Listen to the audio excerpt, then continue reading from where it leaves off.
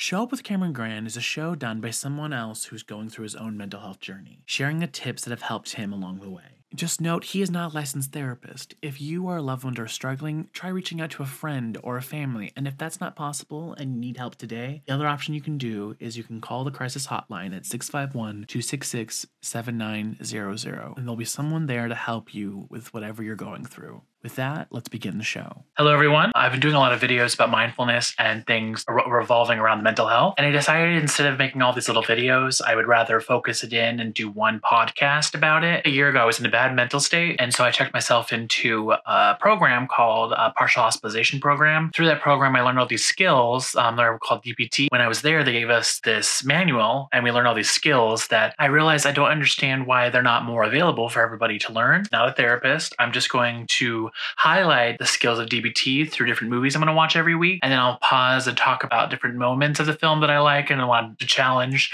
as well as just point out how these skills can help you to be better in your mind. So let's begin. What movie are we going to do today? Well, it's a very interesting question. And today's movie is not provided by myself. It was actually a recommendation by my good friend, Anthony Raus. I was struggling a month ago when I was trying to start this with figuring out what movie I wanted to do for mindfulness, because there's so much to cover and I didn't want to do all of it in one go. There's different sections of the DBT manual and I just want to go with one section at a time, one step. And so he was like, well, the step that you're on, mindfulness, this movie that I really love called The Seventh Seal. It's in black and white. It's a Swedish film, which I'm like, of course I have to watch it now because I'm a low-key Swedish. I don't know why it's low-key. It's not on the down low, I'm Swedish. So I was like, oh, okay. So I'll be watching my heritage and then I'll be doing homework for my podcast. So that's the movie we're going to do. And the skill we're talking about and what I'm going to highlight is called mindfulness. What mindfulness is for all you guys out there is basically staying present in the moment. Because when you're present in the moment, what it allows for you to do is it stops you from allowing your brain from taking you to places that leave you in this depressive state. And when you're in the present, you're just we allow what's happening now to affect us. And then if something happens and we're flaring up with our emotions, we allow it to come in and then allow it to have its time, but set a timer and or it'll just be okay, we have to get through this. I'm at a peak right now, but I need to stay in the moment and not allow these other anxiety, depressive thoughts to take over me. So let's give it 5 minutes. And after 5 minutes, that's time for us to move on, which is very helpful for me. Mindfulness you can practice. It's a very huge thing in yoga and meditation. Meditation does help. And so does sounds rain sounds and beaches and white noise. I use these mostly to sleep because it helps my brain stay less active at night, which is annoying, by the way. It's annoying when you're trying to go to sleep because you have to work tomorrow and then you're 20 minutes into almost sleeping and then your brain's we gotta talk a lot. What are you trying to go sleep for? It's time to talk. And you're I understand that you have a lot of things that you wanted to go over from the day, but I need to sleep. Can we no? Can we stop? And then they're well, the television's on. You're obviously watching this very entertaining sitcom. So why are you trying to go to sleep? If the television's up, I'm up. So I'm you know what? You're right. Let's put on something that's meant to soothe us, to calm us so that we can go to sleep. And that little anxiety chatter can just go, okay, bye-bye. We're sleeping for now. As I said, I have a DBT manual I'm working through. I kind of went over a little bit of examples that I was using, but it's basically that wave I'm talking about. It's you don't judge yourself ever for having an emotion. You allow it to come and then allow it to go, like the wave on a beach. Without that judgment, it usually allows us to process things faster. A lot of times when we're not attached to the present moment, and that's why it feels like our depression is all consuming, because we're always in these future or past events, never in the present. So it doesn't feel real to us. And really all we can control is the present. Those are the things I'm going to be exploring in this movie. If you guys want to watch it with me, I'm going to be using these handy dandy post-it notes that look more like miniature legal pads. I don't know why this is what I went to for a post-it note. It's not a sticky note. It's no sticky on this note. As you guys can see, there's a little timestamp. You guys want to follow along on the Seventh Seal. I didn't realize I would have quite this many notes when I started. Before we dive into the film, which I'm going to do next, let's do a little synopsis. Basically, what this film is about is there's a knight and his henchmen. I forgot what they refer to them as in the film. He wakes up on a beach. I believe it's during the Crusades, and he meets death, and they struck a bargain. Bargain is, if the knight can beat death in the game of chess, then death won't take him. Which, if you watch the film, you know, like, look at death, he's like, okay, nobody's ever beaten me in chess, let alone have they ever beaten me and not died. I was already intrigued. It's a black and white movie. The graphics aren't like, ooh, 2023, all these CGI things that look so real. It's very much just this guy dressed up and we're just calling him death. And the sets are like obviously painted. A lot of times nowadays, I feel like films feel like they have to have all these things to tell a great story. And if you have the capability, sure. But if you don't, as long as you tell that story and you focus in and hone in what the message you're trying to send, that's really all that matters. Let's get into the film. From 000, which is the beginning, all the way to 411. The film starts off with no dialogue. It's just, it opens on a beach and we're looking around at the scenery. We're like, the waves are crashing. We're hearing everything. And these guys are just moving around trying to figure out what happened. It's never really said in the film why they're on a beach like that. I almost thought maybe that we were already dead. And so this conversation with death is happening in the afterlife. But that's me interpreting something. I could be wrong. I was like, okay, we're just being present in the moment. We're not panicking. We're just like waking up on a beach. And then what happens at 5 minutes? We run into death. And that's when the bargain is struck. What I liked with the film is right away, you see this chessboard. It's already set up. So when the knight says to death, if I could beat you in a game of chess, will you let us go? And he's like, okay, we'll see. I've never lost, but we'll see if you can win. And what I liked about it is, in order to beat death, you have to be completely focused on the moment. What move are you on now? And then what moves can you make in the future? But you kind of have to be 100% present, because you're not going to defeat death and you're not going to figure out how to change your fate if you're focused on those thoughts. Like, oh, I don't want to die in the future, so I'm always thinking about death. I don't want to be like thinking constantly about what landed me on this beach, because then I'm always like being sad and like worried and like frightened maybe a little bit because you don't know how you got there. And so you stop those thoughts and you move past them, because then you're allowed to just hone in onto what is my next step and what is death doing in this moment and what is his next move, because that will determine mine. And if I can figure out how he plays, maybe I'll have a chance. Really have to pay attention to each moment as they come, because if you miss anything, you're probably out of life, which would extremely suck. At 7:10, we have his sidekick, and the sidekick is talking about these evil omens. And so omens, I thought, were a great way to think about depression. For me, depression lives in two states. So whenever I think about the past and I think about all the things that were great, but they're no longer great because they're not happening now. So I have all these happy memories, but I don't have the means to have happy memories again. So I'm just always depressed because I can get back to this past Cameron who was in a better place. But because I'm always doing that, I'm never giving myself like actual room to look around and see if there's ways I can be happy in the moment. And so that's depression to me. It's like you're always consumed with nostalgic and like past living. That's where that lives for me. And so like evil omens, I've related more towards my anxiety, because my anxiety when I'm not present and I start thinking too much about the future, especially when I'm starting to worry and I have all these fears that trigger, I described it in therapy. And I was like, it's literally like I am at a dentist and there's a drill and it's just pressing in on me constantly with thoughts and questions. And it's like, why aren't you doing this? Why aren't you doing this? Why aren't you doing this? And instead of actually being helpful with all the why aren't you doing this, it's actually like pretty much stopping my progress, because it's making me realize how bad I am. And like anxiety is another way my depression manifests. And so I have to a lot of times be like, there are things that could happen in the future. I acknowledge them, but those thoughts that I'm having about the future and those anxiety inducing things are going to pester me unless I'm like, okay, let's stop thinking about the future. Let's only take it moment by moment. If these bad case scenarios happen and they manifest, I will deal with it then.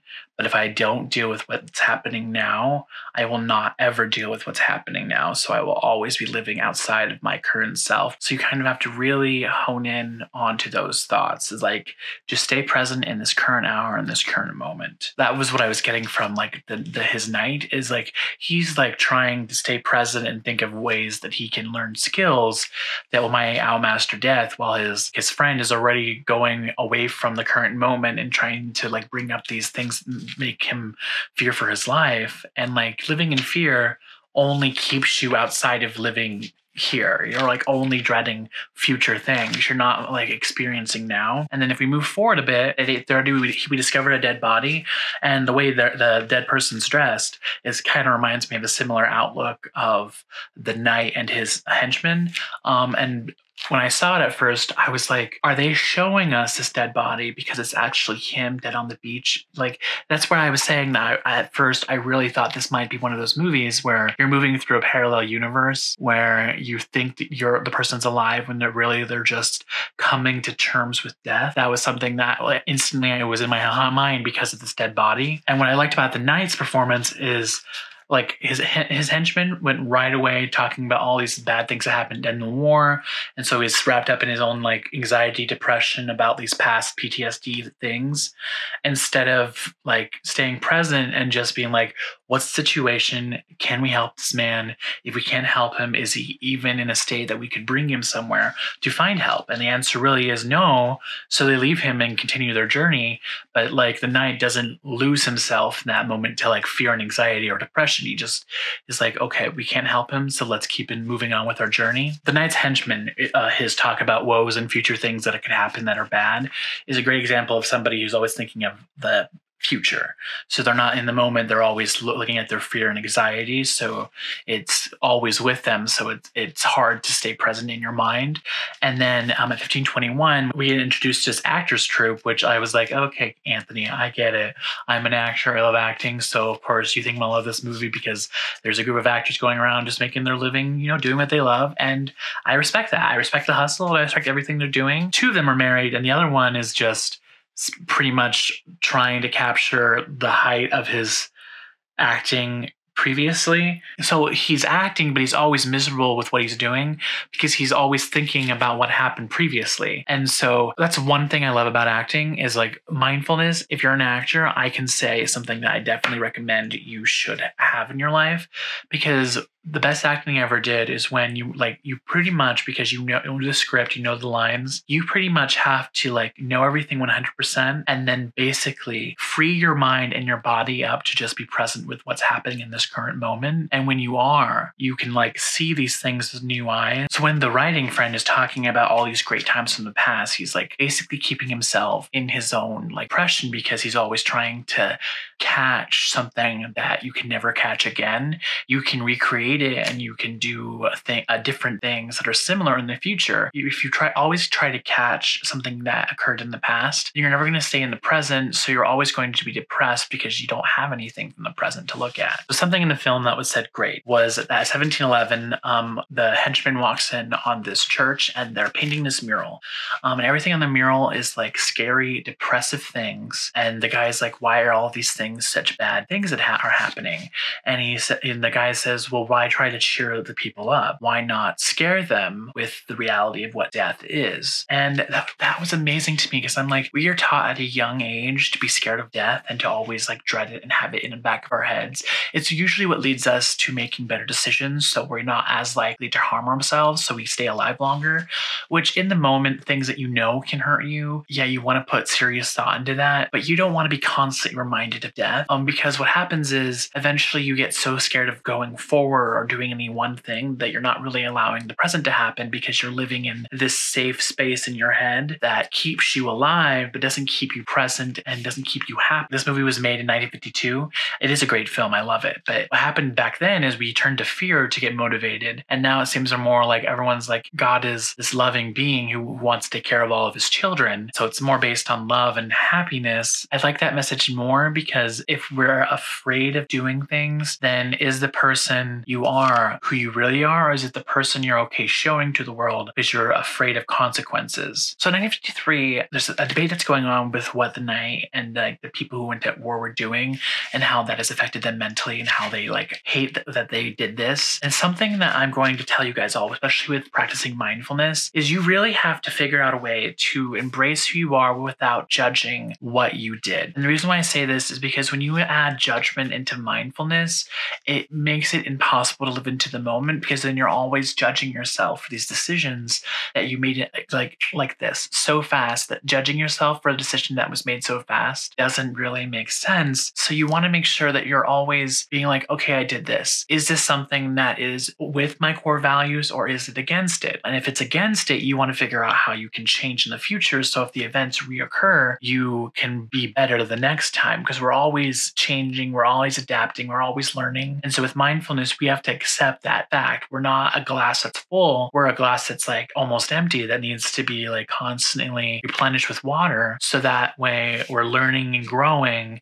and not just sticking with like what we used to know and like this overfilling cup. We need room to keep growing. And then it's really beautiful when we learn to embrace our faults with compassion, because like there are a lot of things that I wish I was better in. For instance, on my website, I wrote an article talking about releasing this episode. It was in the works. It was my plan. I had already done this. I've had these for a month. And then what happened? My computer wasn't working. My microphone wasn't actually adapting. And it's a podcast mic and it's brilliant with sound. So I'm like, what is happening? I've had all these things. I know these all work with my computer. So I was originally thinking of apologizing for these problems. And I did tell everybody that I was having technical difficulties, but I didn't apologize. And the reason why I didn't is because I didn't know this was going to happen when I made the decision to post that I was going to do it. I only can fix the problem when it happens. And so basically it might have taken a month, but I'm still going through with it. And that means that I had to not judge myself for failing. Because like a lot of times when we fail, we want to judge. You shouldn't judge failure, and nor should you look down on it, because failure is a great opportunity to learn. And a lot of times, because we judge ourselves so harshly with failure, that leads to our depression and our anxiety. Because we're like, I don't want to fail like I did last time. I don't want to be in a situation where I have this much anxiety again. So it puts me back in a place that I was. But if you keep looking at it that way, you're not present in this tiny moment. You kind of have to remain there to be better and to learn like, okay, this is what happened last time and I didn't like it. And it sounds like from everything that's happening in this present moment, we're leading up to that old thing. So we gotta adapt and stay away from that.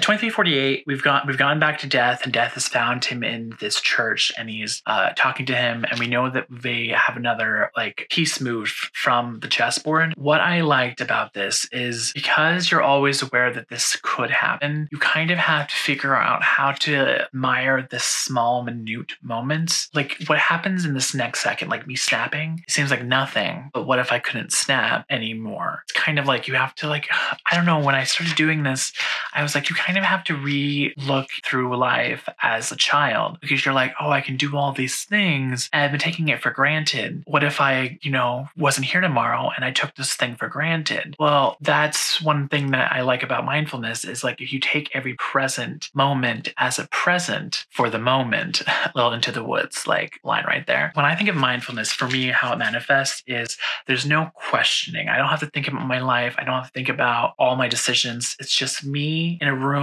with like silence and nothing coming at me trying to get me to panic or be angry or to be fearful, or like I'll think about the million things that I believe I have to do because of expectations that I've been put on myself. Just a room that's quiet and like there for me to contemplate without judgment. And it's great. Like it's really great to look at it that way. And then like, again, this friend makes me laugh because his role in this movie is basically just listing all the things that has ever wronged him, especially in this war. And I'm like, okay, so at the time, you don't know how long you're going to live, and your life expectancy wasn't that long. Like it's mostly 50s or less in that time period. So he's always thinking about all these things that people did to wrong him, or like how his life could have been better. When I was watching it, I was like, why are you looking at it that way? You're alive. You survived what other people have died from. You found this dead body, and you're still looking at the ways the world wronged you. Yes, the world wronged you, but if you only look at what was bad and what people did against you, then how are you going to find happiness in the moment? Because at the end of the day, those people aren't in your life every day. They're not in your life every moment. You may think of them in those ways they've wronged you, but they're not thinking of you. They have their own problems. So why keep that in your head? Let it go. Just let it go. I wanted to say something because there's a scene where all these people come through the town. In this scene, people are hitting themselves because they're trying to remain grateful for like the sacrifice that was made for their sins. I was just like, remaining present and grateful is a great lesson, but hurting yourself in order to remind yourself to stay present is not a good lesson. I don't like the rubber band like snap thing people do to undo a bad habit.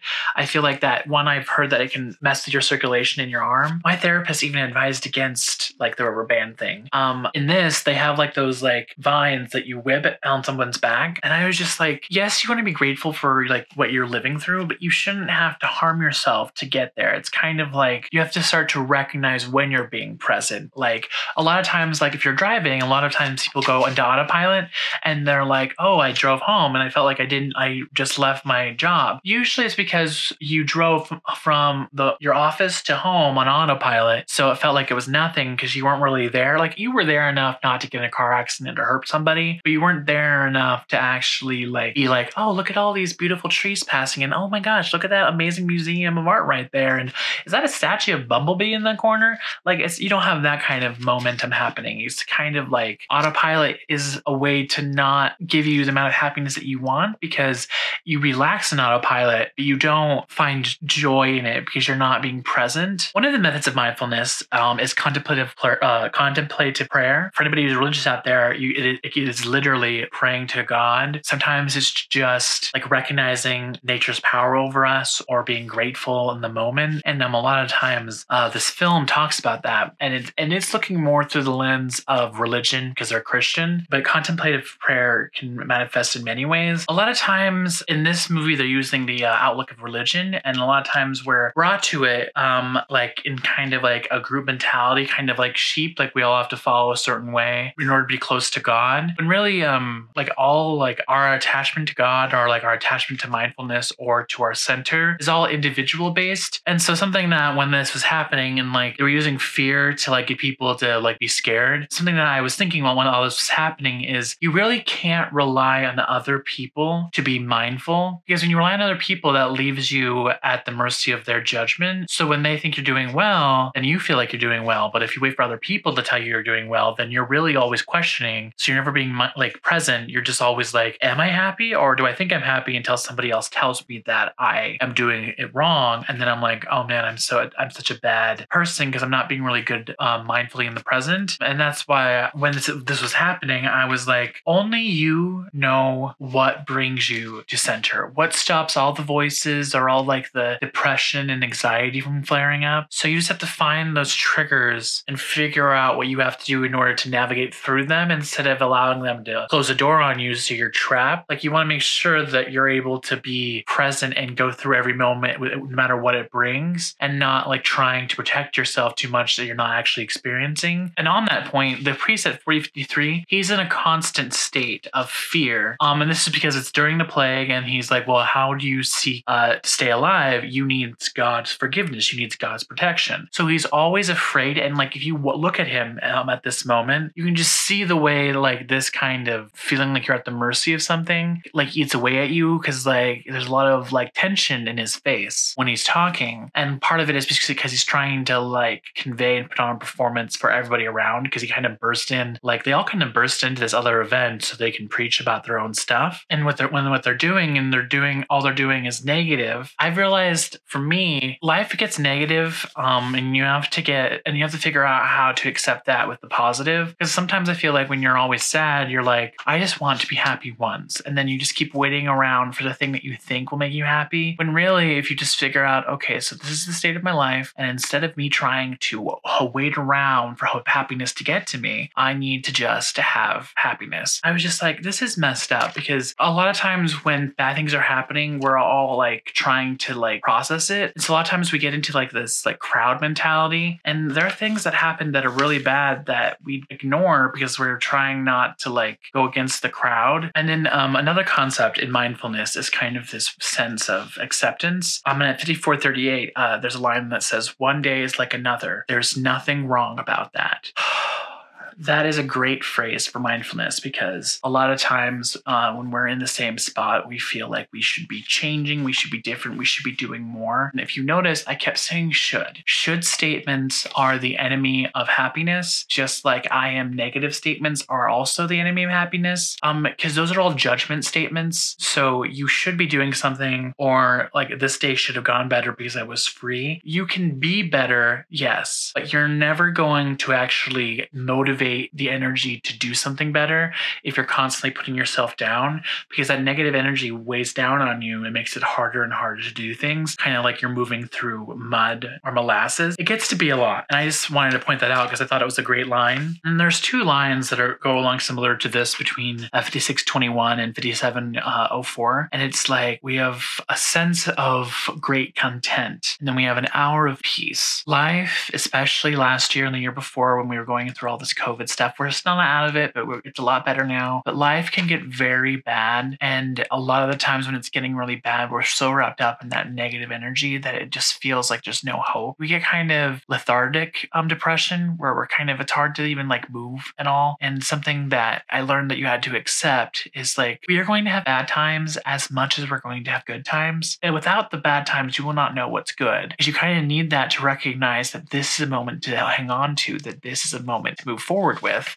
And so you have to find like peace and knowing that this moment will pass and you will get to happiness at the other end of it. I think it's strong, especially when this film is about chess match between death and the knight. Right now you may be winning, but then death might win a few hands and you really don't know what the end result is. And if you lose your pawn and you're just like, oh, this is bad, I just lost a really important piece, it can get really intense and bad, but you can get through it. You just have to find the strength to keep going. Because obviously if you hang on to that one moment, you're not going to be able to come back and win at the end. You have to be like, okay, this is bad, but I can do better from this moment, and hopefully it'll get better. Like something that Gordon Ramsay says that I love. He says, it's not how you start, it's how you finish. If you're doing terribly at the beginning of an event, just keep your trying hardest, recover, and then as long as you finish strong, that's all that matters, because it meant that you did everything you could to be better. And I like that mentality. So 1822, something that really resonated with me is that we always have this terror, regret, and shame that build up inside of us, and we look outwards for answers. Like if we can find somebody or something that like outweighs the way we're feeling inside, then we'll finally be happy. When really, if the key to happiness is looking those emotions when they happen head on and like taking them in stride, because then we're not giving them power over us. So that was something that was important that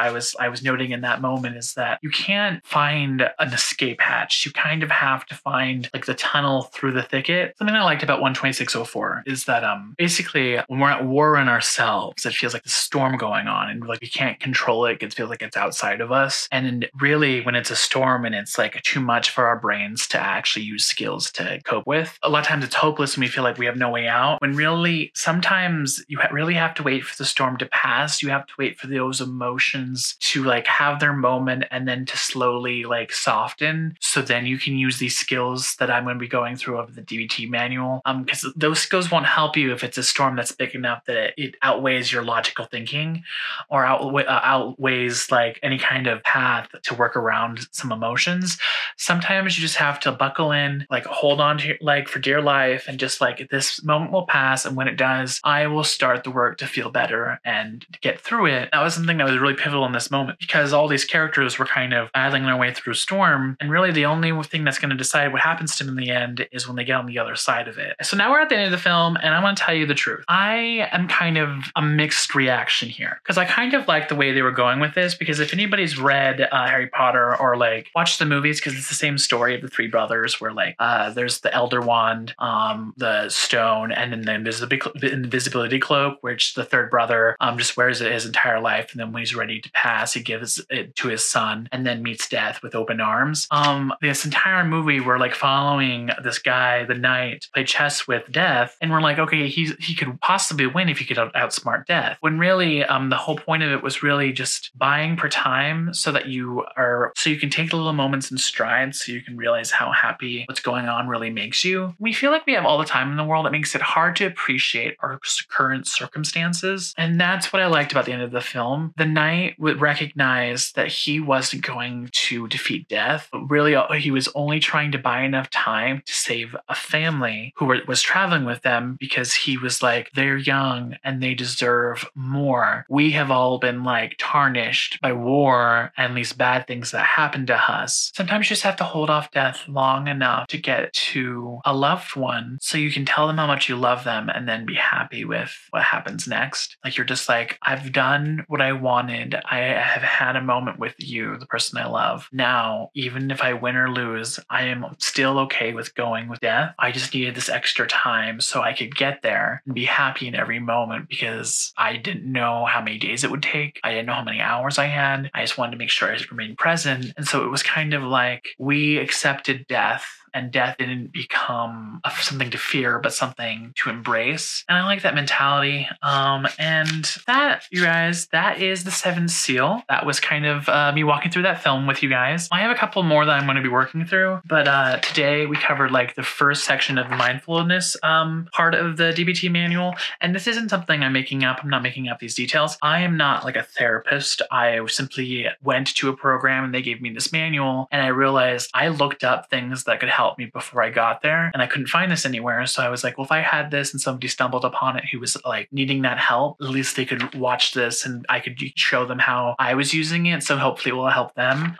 So next time we'll dive into another mindfulness tactic. I think there are 8 sections on mindfulness before we move on to other DBT skills. Covered meditation. I was talking about how meditation is also just about like returning to a center and staying present in the moment and allowing the negativity to balance out with the positivity. So we're always kind of in this place of balance. And then we talked about contemplative prayer, which can be like connecting with nature, or it can be like a religion, any religion you have. But it's usually when you're connected to the universe and you recognize this higher power or this power in the universe around us. And so whenever you're questioning, you kind of accept either I can't control this, and if I can't control this, I accept that something else better or bigger than me is. And so as long as I'm good with them, I feel comfortable with where I am. That's it for this first episode. Show Up with Cameron Gran. I hope you guys liked it. And this is the part where I say bye. Bye.